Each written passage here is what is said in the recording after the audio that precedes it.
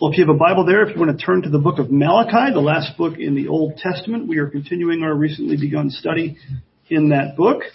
This morning we're going to be we looked at this exact passage a couple Sundays ago, but we couldn't really finish it. There was a lot more in it to go through. So we're going to look at chapter 1, verses 6 through 14. And I'll invite you, if you're able to do so, to stand for the reading of God's Word. Malachi chapter 1, verses 6 through 14, give ear to the Word of God. It says, "A son honors his father and a servant his master. If then I am a father, where is my honor? And if I am a master, where is my fear?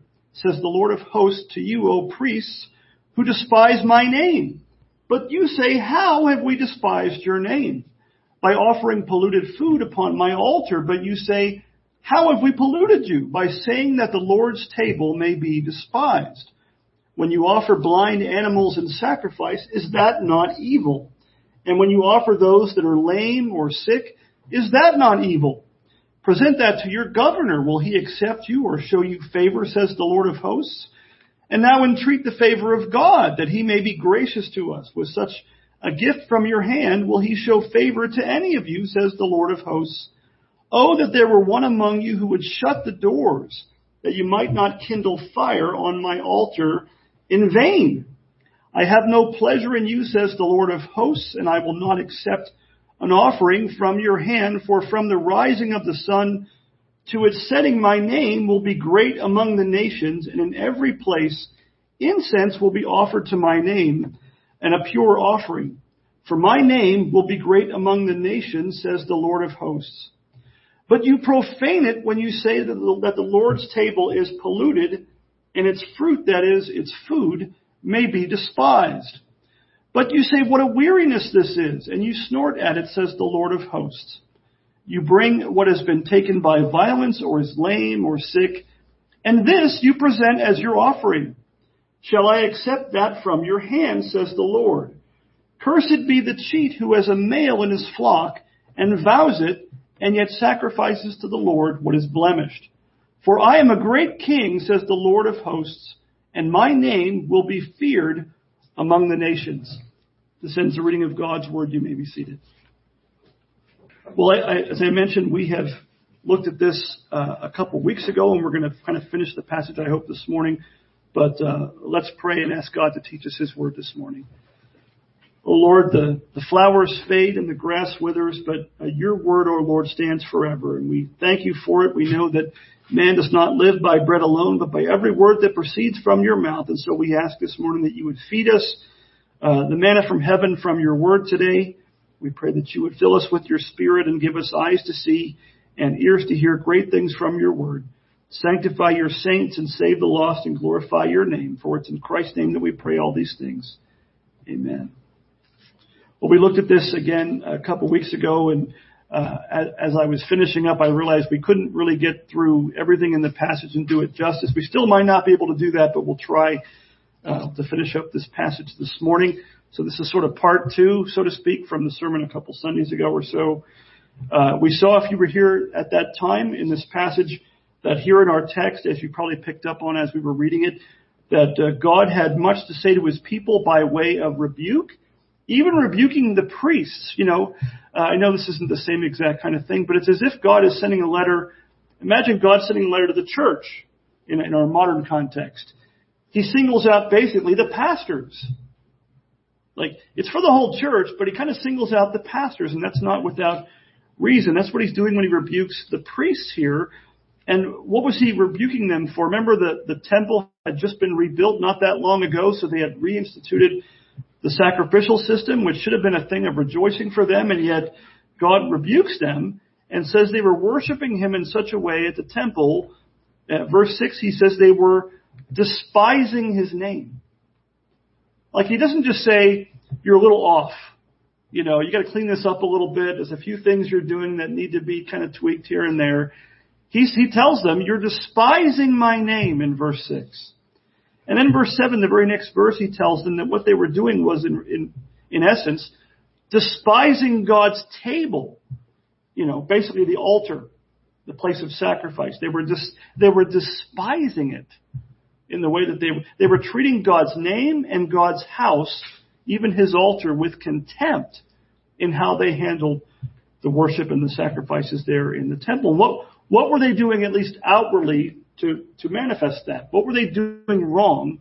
Well, it was from the heart as well, but what they were doing was they were bringing blind, lame, and sick animals and injured animals as sacrifices. In other words, people would make these vows to God, and part of the fulfilling of that vow was to bring one from their flock.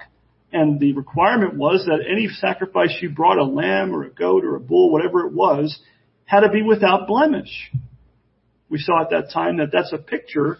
The reason for that isn't just that God's picky, but the reason for that, it was meant to be a picture of the Christ who was to come, who died for us as a lamb, what? Without blemish, the New Testament says. And so they were despising God's name and his table, and really, in some ways, we're going to see despising the Christ who was to come. As shocking as it is to think about it, and how they handled the sacrifices there in the temple. Now, the good news is, which we didn't get into last time quite as much, but in the midst of these very difficult to hear rebukes that God gives to his people, God graciously includes prophecies of the gospel of Christ who is yet to come. It's really remarkable. Isaiah is this, really all the prophets are like this. Isaiah is the same way. Isaiah has some of the most stern and difficult rebukes you will ever read in Scripture to God's people. The first chapter alone, I encourage you to read that again sometime. God basically tells you things like, when you raise your hands in prayer, I'm going to hide my eyes from you. I'm not listening. Imagine God saying that to you. Sometimes when we have trouble praying, we think God is like that. He tells them this is how he was going to treat them at the time. Why? Because they were mixing iniquity with solemn assembly. They were living a life of sin and then showing up at church like that makes it all okay. Well, a similar kind of thing was happening here in the days of Malachi, but he gives us by his grace through Malachi these prophecies of the gospel of Christ and prophecies of the New Testament age that was to come. Even though his people were despising his name and offering polluted sacrifices, God tells them that a day was coming when his holy name would be great among the nations. He says it twice in verse 11. And also he says that in every place, not just at the temple at the time, one day in every place incense would be offered in a pure offering in his name. Verse 11. It brings to mind the words of Jesus in John chapter 4, verses 21 to 24. Remember the incident with the Samaritan woman at the well, and she meets Jesus, and Jesus really went out of his way in some ways. You know, commentators say that, what's the shortest path between 2 points? A straight line. But when it came to Samaria, what would the Jews do? They would take the long way. They would go, not going to Samaria. They're unclean. I'm going around. The Samaritans were kind of the half-breeds, and they had their own place of worship, which was not appropriate. God did not command it or permit it. But Jesus, rather than going around, what did he do? He took a straight line. He went right through and met the Samaritan woman at the well. All kinds of things to talk about with that. But this is what he says to that woman. He says, "Woman," John 4:21, "Woman, believe me, the hour is coming when neither on this mountain nor in Jerusalem," these two places of worship that they had thought, "neither on this mountain nor in Jerusalem will you worship the Father. You worship what you do not know. We worship what we know. For salvation is from the Jews. But the hour is coming and is now here when the true worshipers will worship the Father in spirit and in truth. For the Father is seeking such people to worship him. God is spirit, and those who worship him must worship in spirit and truth." There's a lot you could unpack with that. I won't do that right now. But one of the things he's saying is, I know Paul's not here, but, what's the main thing in real estate? Tony can say it. What? 3 things, the most important things in real estate. Location, location, location, right? Did I get that right? Well, Jesus is saying just the opposite when it comes to worship. You think you have to worship in Jerusalem, or she thought they could worship on the mountain in Samaria. And he says, no, that's not the point. God is spirit. He is, as I told Luke last night, God's everywhere, and God is going to be worshipped everywhere at the coming of Christ. And so the worship of God was ultimately never really intended to be restricted to one narrow location on a map.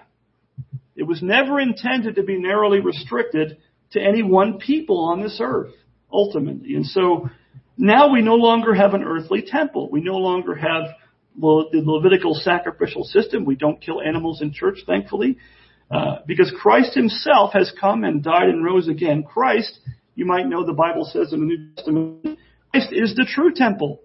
He is the one that the earthly temple was pointed to. It was a picture, a foreshadowing of himself. Remember the charge that they made against Christ when they crucified him? He said, tear down this temple and in 3 days I'll raise it back up. And they said, you're going to build this building? And it took 46 years to build Herod's temple. You're going to raise it up in 3 days? And what does the gospel writer tell us Jesus was referring to? His own body. He was the temple. He is the place of sacrifice. He is the place where God meets with man, with sinners.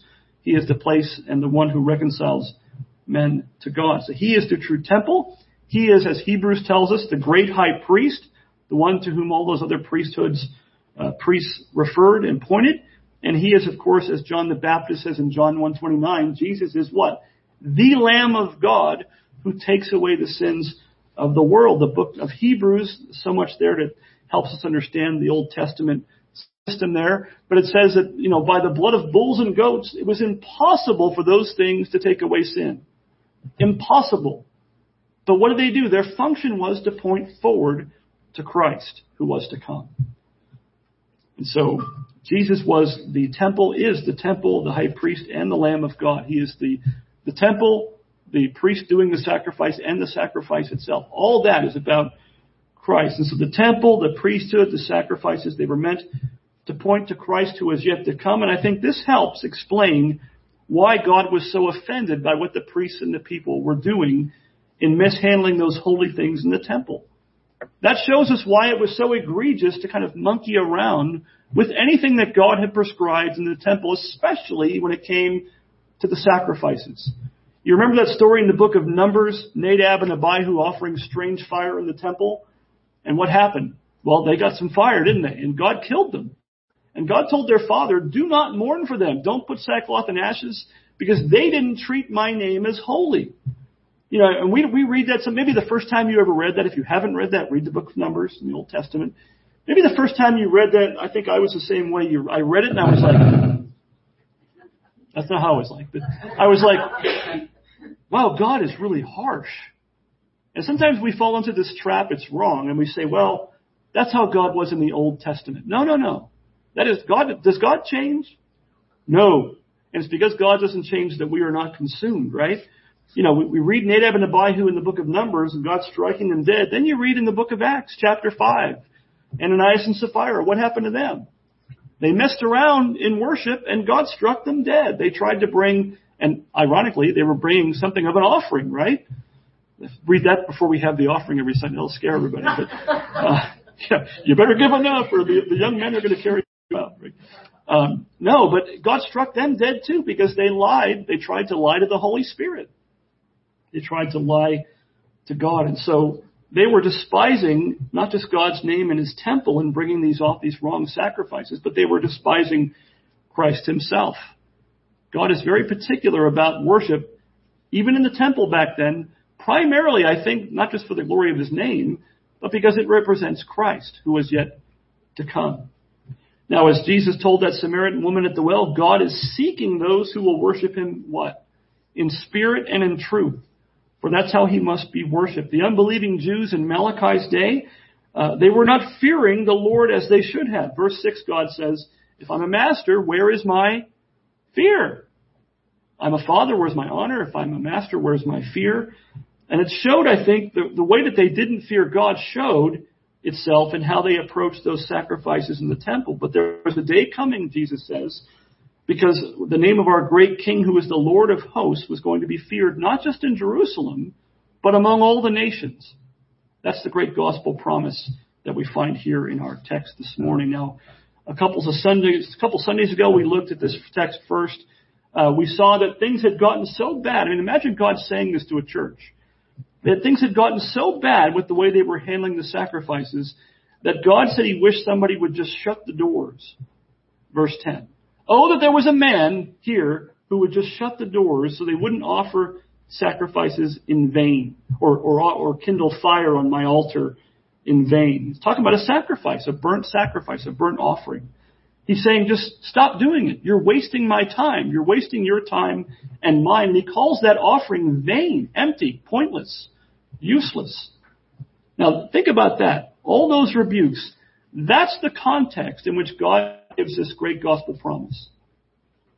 That's not what we would have expected, but that's what God does. That's the context in which God tells us ahead of time about the coming of Christ, the dawn of the New Testament age, and the place and time where God would see to it that there will be true worshipers of him everywhere, not just in Jerusalem or Samaria. In every place, people would call upon the name of the Lord and glorify him. So one of the things this is teaching the Jews of that day was God was not beholden to the unbelieving Jews in Israel just because he had, in his mercy and kindness, brought to pass that the temple was rebuilt. You know, it's one of the things you'll find in the prophets, especially Jeremiah and elsewhere, is, you know, they kind of came to treat the temple as a lucky rabbit's foot. Or Jeremiah tells them, he says, you know, God says to Jeremiah, don't listen to deceiving words saying, the temple of the Lord, the temple of the Lord, the temple of the Lord. They were saying, as long as we've got this box back here with God in it, nobody's going to touch us. Well, they should have known better. That temple had just been rebuilt, which means what had just happened before that? It was torn down. They had to rebuild it. You know, that should have been a big hint that that's not how this works. God doesn't fit in a box. God is spirit, Jesus says, John chapter 4. Those who worship him must worship him in spirit and in truth. It doesn't matter what kind of building, essentially, that you are in, even the temple. And so, you know, you could look at it this way. They probably were looking at it kind of like this. We have the temple. The temple is, at the time, right, the one place where sacrifice was really authorized and prescribed by God for his people. And so you kind of get the feeling that they kind of thought, well, we've got this temple. If God wants worshipers, he needs us. You see what's wrong with that? They thought God needed them, where the exact opposite was true. That not only did God not need them, that temple wasn't going to be a permanent structure, and God was going to be worshipped everywhere. And that was God's plan from before the foundation of the world, that he would have worshipers and seek them out to worship him in spirit and in truth. So I'd like to look at a couple things from our text. The first thing is the greatness of God's name among the nations. The greatness of God's name among the nations. Starting in verse 11, God starts to give this prophecy through Malachi about the greatness of his name, not just in Israel, but among, he says, verse 11, he says it twice, among the nations. Now, you know, these kind of things in our context, in our day, for most of us, if you've known the Lord for a good number of years, if you know your Bible, I have to stand perfectly in this one spot. You know, if you've read your Bible enough, some of these things probably don't have the punch that they should have when you read them. You know, we're so used to seeing certain things in God's Word that they don't really have the impact they ought to have. But what he says in verse 11, and he says it twice for good measure, about the greatness of his name among the nations, it would have been shocking for them to hear. Malachi is a very short book, but it packs a wallop. And this we read it and we think this is great news. But for them, for the unbelieving Jews at the time, this would have been quite a shock. It would have been a bucket of cold water splashed in their face. You know, I think it's impossible for us to appreciate in our day just how radical a change that this must have sounded like to the people of Israel at that time in Malachi's day. The Hebrew word that is translated nations in our text is, maybe you've even heard this word sometimes in colloquial Hebrew, is goyim. And what that word means is it's the Goya or the Goyim were the foreign heathen nations. He's talking about pagan Gentile nations. That would have been mind-boggling and mind-blowing for them to hear him say that. You know those unclean people out there all in every other part of the world except where you are? My name is going to be feared and be great all over the place, not just here. You don't have me in a box in a way is what he is saying. God is telling his people that they, his own covenant people, had been despising his name in how they went through the motions in worship, but, you know, kind of not to worry. The Gentiles, the heathen all over the world would one day in the not so distant future worship God acceptably through Christ and magnify the greatness of his name from the rising of its sun, verse 11, to its setting. I'm going to be worshipped, God says, and I'm going to be worshipped everywhere. My name is going to be great, not just here in this little strip of land, but all over the world, from the rising of the sun to its setting. That is a wonderful prophecy of the spread of the gospel to the very ends of the earth, and one that had a great many foreshadowings in the Old Testament. We act like, Paul calls the church in the New Testament the mystery of the church. But that doesn't mean it was not prophesied of in the Old Testament. Some people say that's true, that it's a mystery because it wasn't foretold. It was foretold all through the Old Testament. The mystery was that they didn't quite get it. It was something to it that they couldn't quite put the pieces together until God brought it to pass. I'll give you a couple examples. Back in the book of Genesis chapter 22, verse 18, there God gave a promise of the Messiah to come to Abraham. And this is what he said. Genesis 22:18, he says, "And in your offspring shall all the nations," same word, Goya, "shall all the nations of the earth be blessed." He tells the father of the Jews, the father of the faithful, that in this seed, this offspring that he was going to give him, all the nations were going to be blessed in Christ. Remember when Abraham's name was changed to Abraham? Remember what Abraham means? Abram was his original name. God changed his name to kind of up the ante. Abraham means what? Av, or the AB part, is father. Abraham means father of many what? Nations. You're not just going to have a few kids. I'm going to make you a father of many nations. That's how many kids you're going to have, offspring you're going to have. Of course, he was talking about Christian, talking about the church. But he says, in your offspring or seed shall all the nations of the earth be blessed. And Paul says in Galatians 3:16, Paul kind of interprets that for us so we don't miss the point. Galatians 3:16, Paul says, "Now the promises were made to Abraham and to his offspring." It does not say, "and to offsprings," referring to many, but referring to one. He says, "and to your offspring, who is Christ." The promise that God made in Genesis 22:18, according to Paul, by the inspiration of the Spirit, he interprets that word offspring is Christ himself. Genesis 22:18 is a prophecy of Christ who was to come, bringing blessings to all the nations on the earth. Now, ultimately, the promised offspring or seed of Abraham was singular and referred to Christ. Isaiah 49, verse 6. Isaiah 49:6 is written of the Messiah who was then yet to come. And it says this, "It is too light a thing that you should be my servant to raise up the tribes of Jacob and to bring back the preserved of Israel." In other words, he's going to do that, but that's not enough.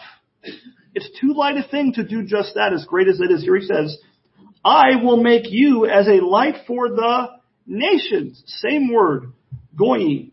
He's going to make his Messiah, the Christ, a light for the nations, that my salvation may reach the end of the earth. Now, where is the gospel sent out in the Great Commission? In the book of Acts, in Matthew chapter 28, go to make disciples of what? All the nations, baptizing them and teaching them. The gospel is to go out to the ends of the earth.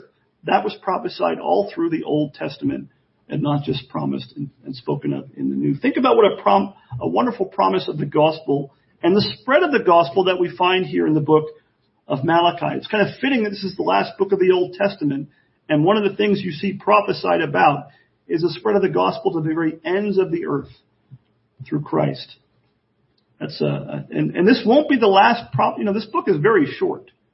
You can read it in one sitting pretty easily, but we're going to find multiple prophecies of Christ who was to come throughout this little book of prophecy. Think about the implications of what God is telling his people here through Malachi. What is the spread of the gospel of Christ to all the nations on earth? What is that all about? What is God's goal in the gospel of Christ being spread to the ends of the earth? You might say, well, the salvation of sinners, and you wouldn't be wrong, right? That is certainly obviously a big part of it, especially for those sinners like us, that they have salvation in Christ. So the salvation of sinners by God's grace is obviously a very, very big part of it. But there's one thing in the spread of the gospel to the ends of the earth that's more important than that? That's important, not downplaying that at all. But what's more important even than the salvation of sinners, as great as that is? The glory of God. That's the point, the glory of God. Look again at verse 11. God says, For from the rising of the sun to its setting, my name will be great among the nations, and in every place incense will be offered to my name, and a pure offering for my name, there it is again, my name will be great among the nations, says the Lord of hosts. The greatness of God's name among the nations through faith in Christ, that's the point. That God would be worshipped and glorified, and His name would be exalted in all the earth. That's the main goal of evangelism. That's the main goal of worship. That's the main goal of witnessing. That's the main goal of missions, is that God's name might be magnified and be glorified. The greatness of God's name is the aim.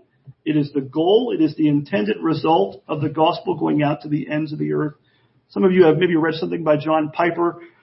He has a couple quotes that always have stuck in my head, and this is one of them. I believe he said it often. I don't know, can't tell you exactly where the quote is, but he said it more than once. He says, missions exist because worship doesn't. Missions exists because worship doesn't. And I think he's right. That's the main reason for missions and evangelism, is that God might be magnified and worshipped everywhere, according to the prophesy here in Malachi. So we who believe in Christ, we who have been redeemed by His blood, by His grace, we are to do what we can to evangelize the lost, not just so that they can hear and believe unto salvation, as important as that is, and it is important, but also that they might come to worship and glorify the one true and living God. That God might be glorified and magnified, that His name might be great among the nations. That's the reason for it.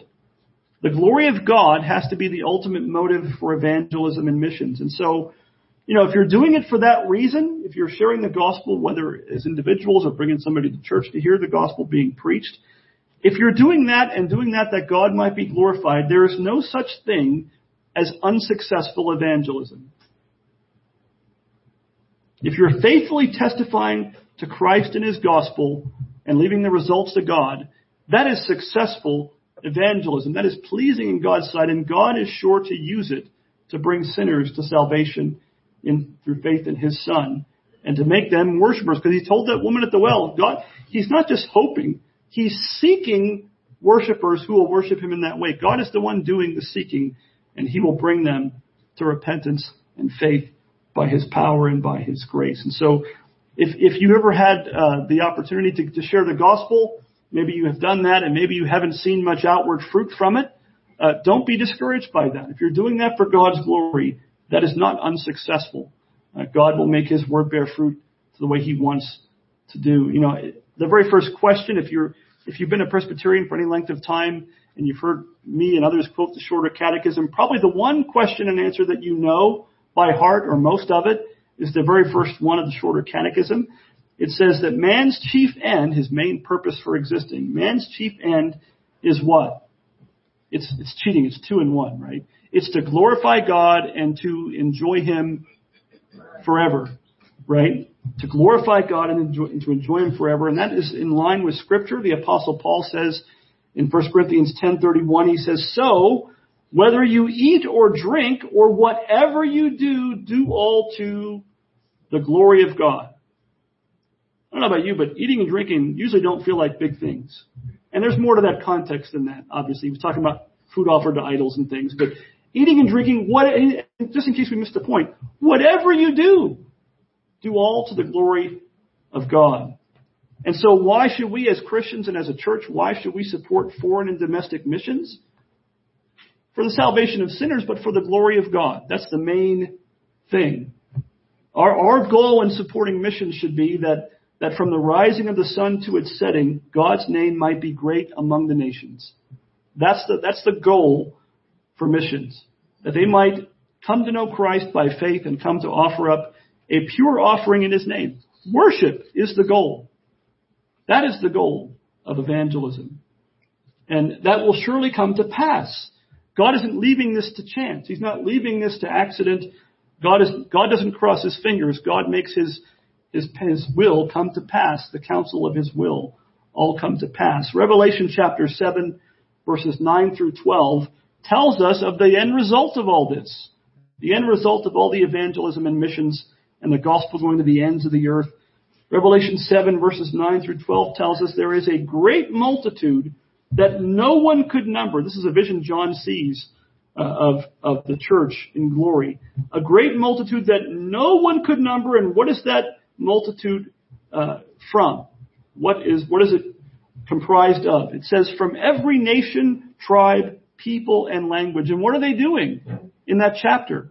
They are gathered to worship, standing before the Lamb, wearing white robes and praising God for his salvation. That's the end result and goal, and that's what's going to happen. And there's going to be a number, it's easy for us to look at this little church sometimes, and when people are sick, it's even smaller, and we think, oh, God's not doing much here. Or you share the gospel, and, we've gone door to door at times, and very little fruit that we could see from it, that kind of a thing. And it's easy to get discouraged, but look at that in Revelation 7, because that's what's going to happen. God is using his word, even if you don't get to see it. Paul talks about, I planted, another watered, God gave the increase. Like, you may not be the one that waters and sees the plant sprout, but you might be the one that planted the seed. That's how God works. But God does work through the gospel. The gospel, Romans says, 1:16 says, is the power of God unto salvation for everyone who believes. It doesn't always sound like the power of God. It doesn't feel like the power of God, but it really is. Well, the next thing is weariness in worship. Is that God talks about to the people, to the priests in our text. God turns our attention back to those in Israel now, including those priests who seem to be weary in worshiping and serving the Lord. And this is a theme we're going to see again in the book of Malachi as we go through the book. Look at verses 12 to 16. 12 to 16, he says, but you, so he just talked about his name being great to the ends of the earth, right? All the nations. But then he says, but you profane it when you say that the Lord's table is polluted and its fruit, that is, its food, may be despised. There's that word again. But you say, here it is, what a weariness this is, and you snort at it, says the Lord of hosts. You bring what has been taken by violence or is lame or sick, and this you bring as your offering. Shall I accept that from your hand, says the Lord? Cursed be the cheat who has a male in his flock and vows it, and yet sacrifices to the Lord what is blemished. Why? For I am a great king, says the Lord of hosts, and my name will be feared among the nations. Now here we see that again, he brings up the blemished offerings. Those blemished offerings were having another bad effect. Not only was God himself not pleased with those offerings, but ironically enough, the priests weren't either. Probably for the wrong reason. Right? In other words, what was happening? People were bringing these offerings. They were lame and blind, and sometimes, they were attacked by other animals, so they were already almost dead.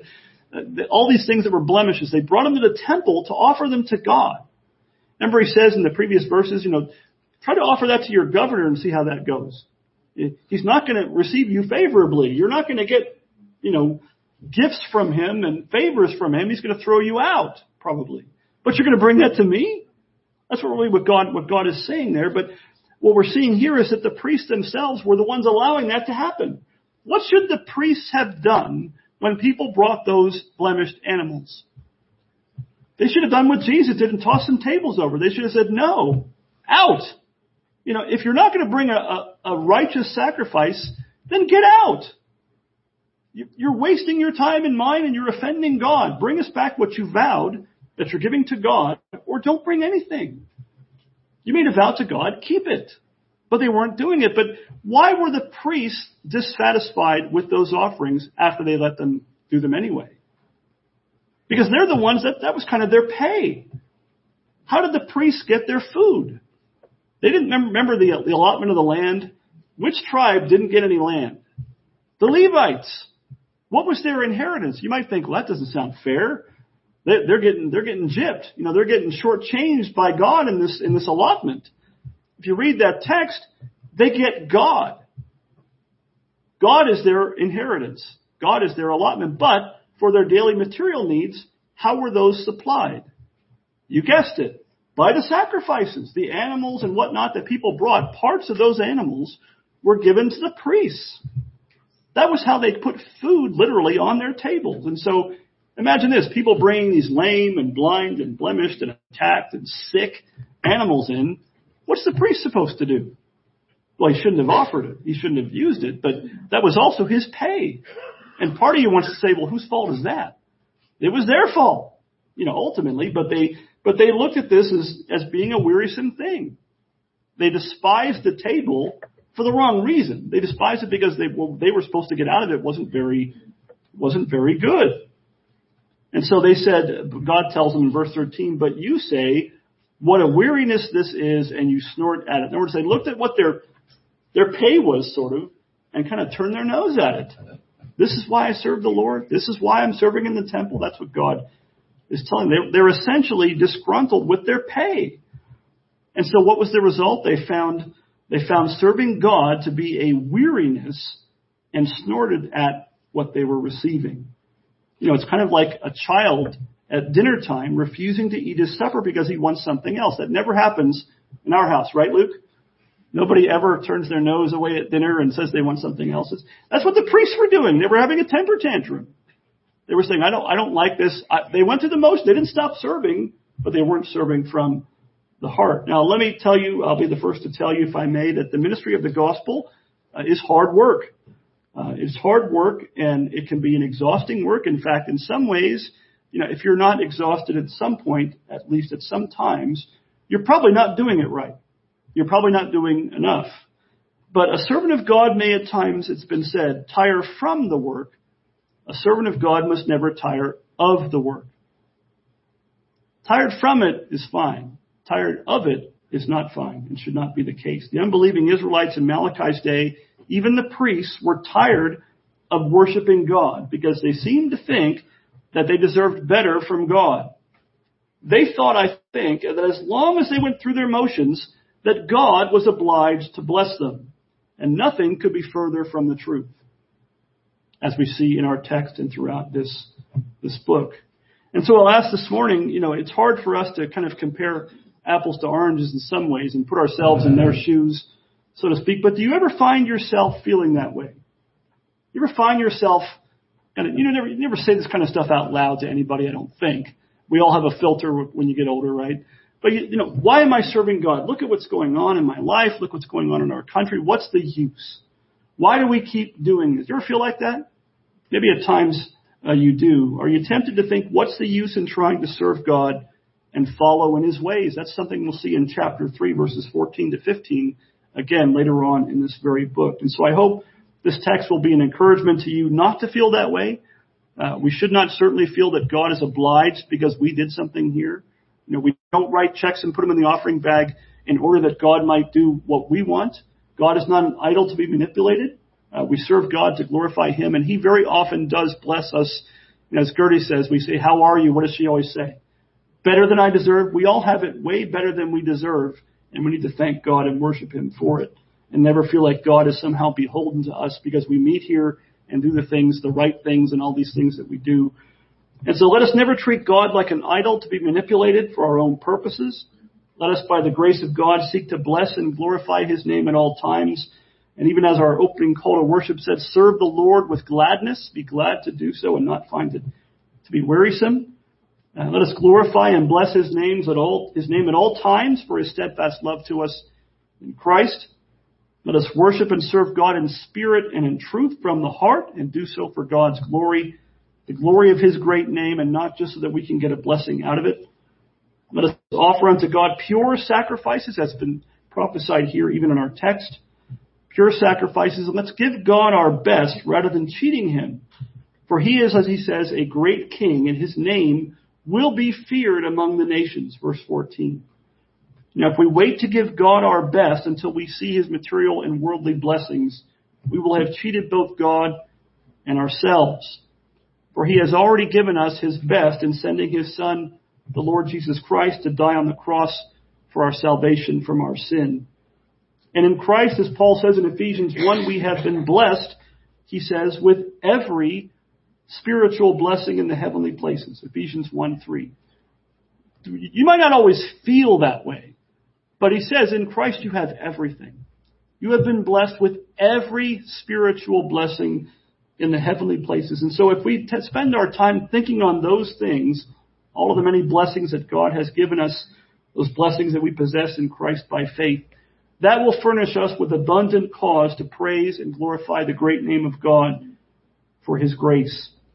May the Lord Jesus Christ revive us by the work of his Spirit within us, that we might more and more love the Lord our God with all of our heart, soul, mind, and strength, because he loved us first.